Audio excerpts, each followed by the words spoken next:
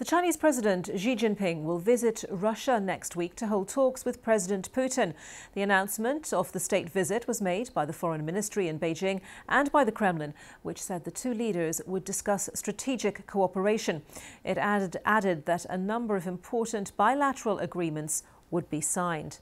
I'm joined now by our Asia-Pacific editor, Celia Hatton. Celia, hello to you. So what issues of strategic cooperation will they be discussing? And tell us more about these bilateral agreements and what they might consist of.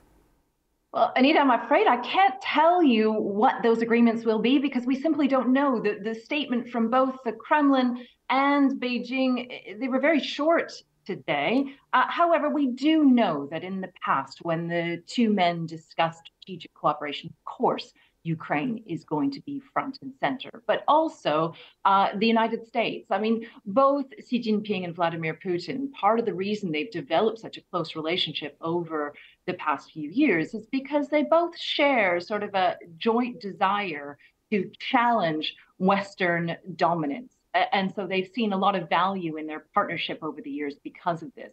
But we should also say that Xi Jinping is coming off of really a bit of a diplomatic coup because China was able to help broker new ties between Saudi Arabia and Iran. And so Xi Jinping is becoming a bit of an international statesman. And I'm sure that that new relationship between Saudi Arabia and Iran will be of great interest to both Russia and China. So you talk about their joint efforts in challenging the West, but might the Chinese approach on Ukraine be slightly more nuanced? Obviously, appeals have been made to China to take a different approach to Ukraine. So do you think that President Xi is likely to try to bring any influence on President Putin with regards to Russia's strategy in Ukraine? Well, China has said that officially it's neutral. It's got a neutral stance. And in fact, it's released what some are calling a peace plan, but is really just China's proposal for how there could be a negotiated settlement to end the war in Ukraine. But it's very clear that throughout the time that Russia has been in Ukraine, that China really has not denounced the invasion. Its peace plan has called for unilateral sanctions to be lifted. It's also calling for territorial integrity to be respected. What that means exactly is a bit up for debate. And so it's unclear really what China is really would be looking for. However, we do know that, of course, the United States has been voicing concerns that China might ultimately provide weapons to Russia.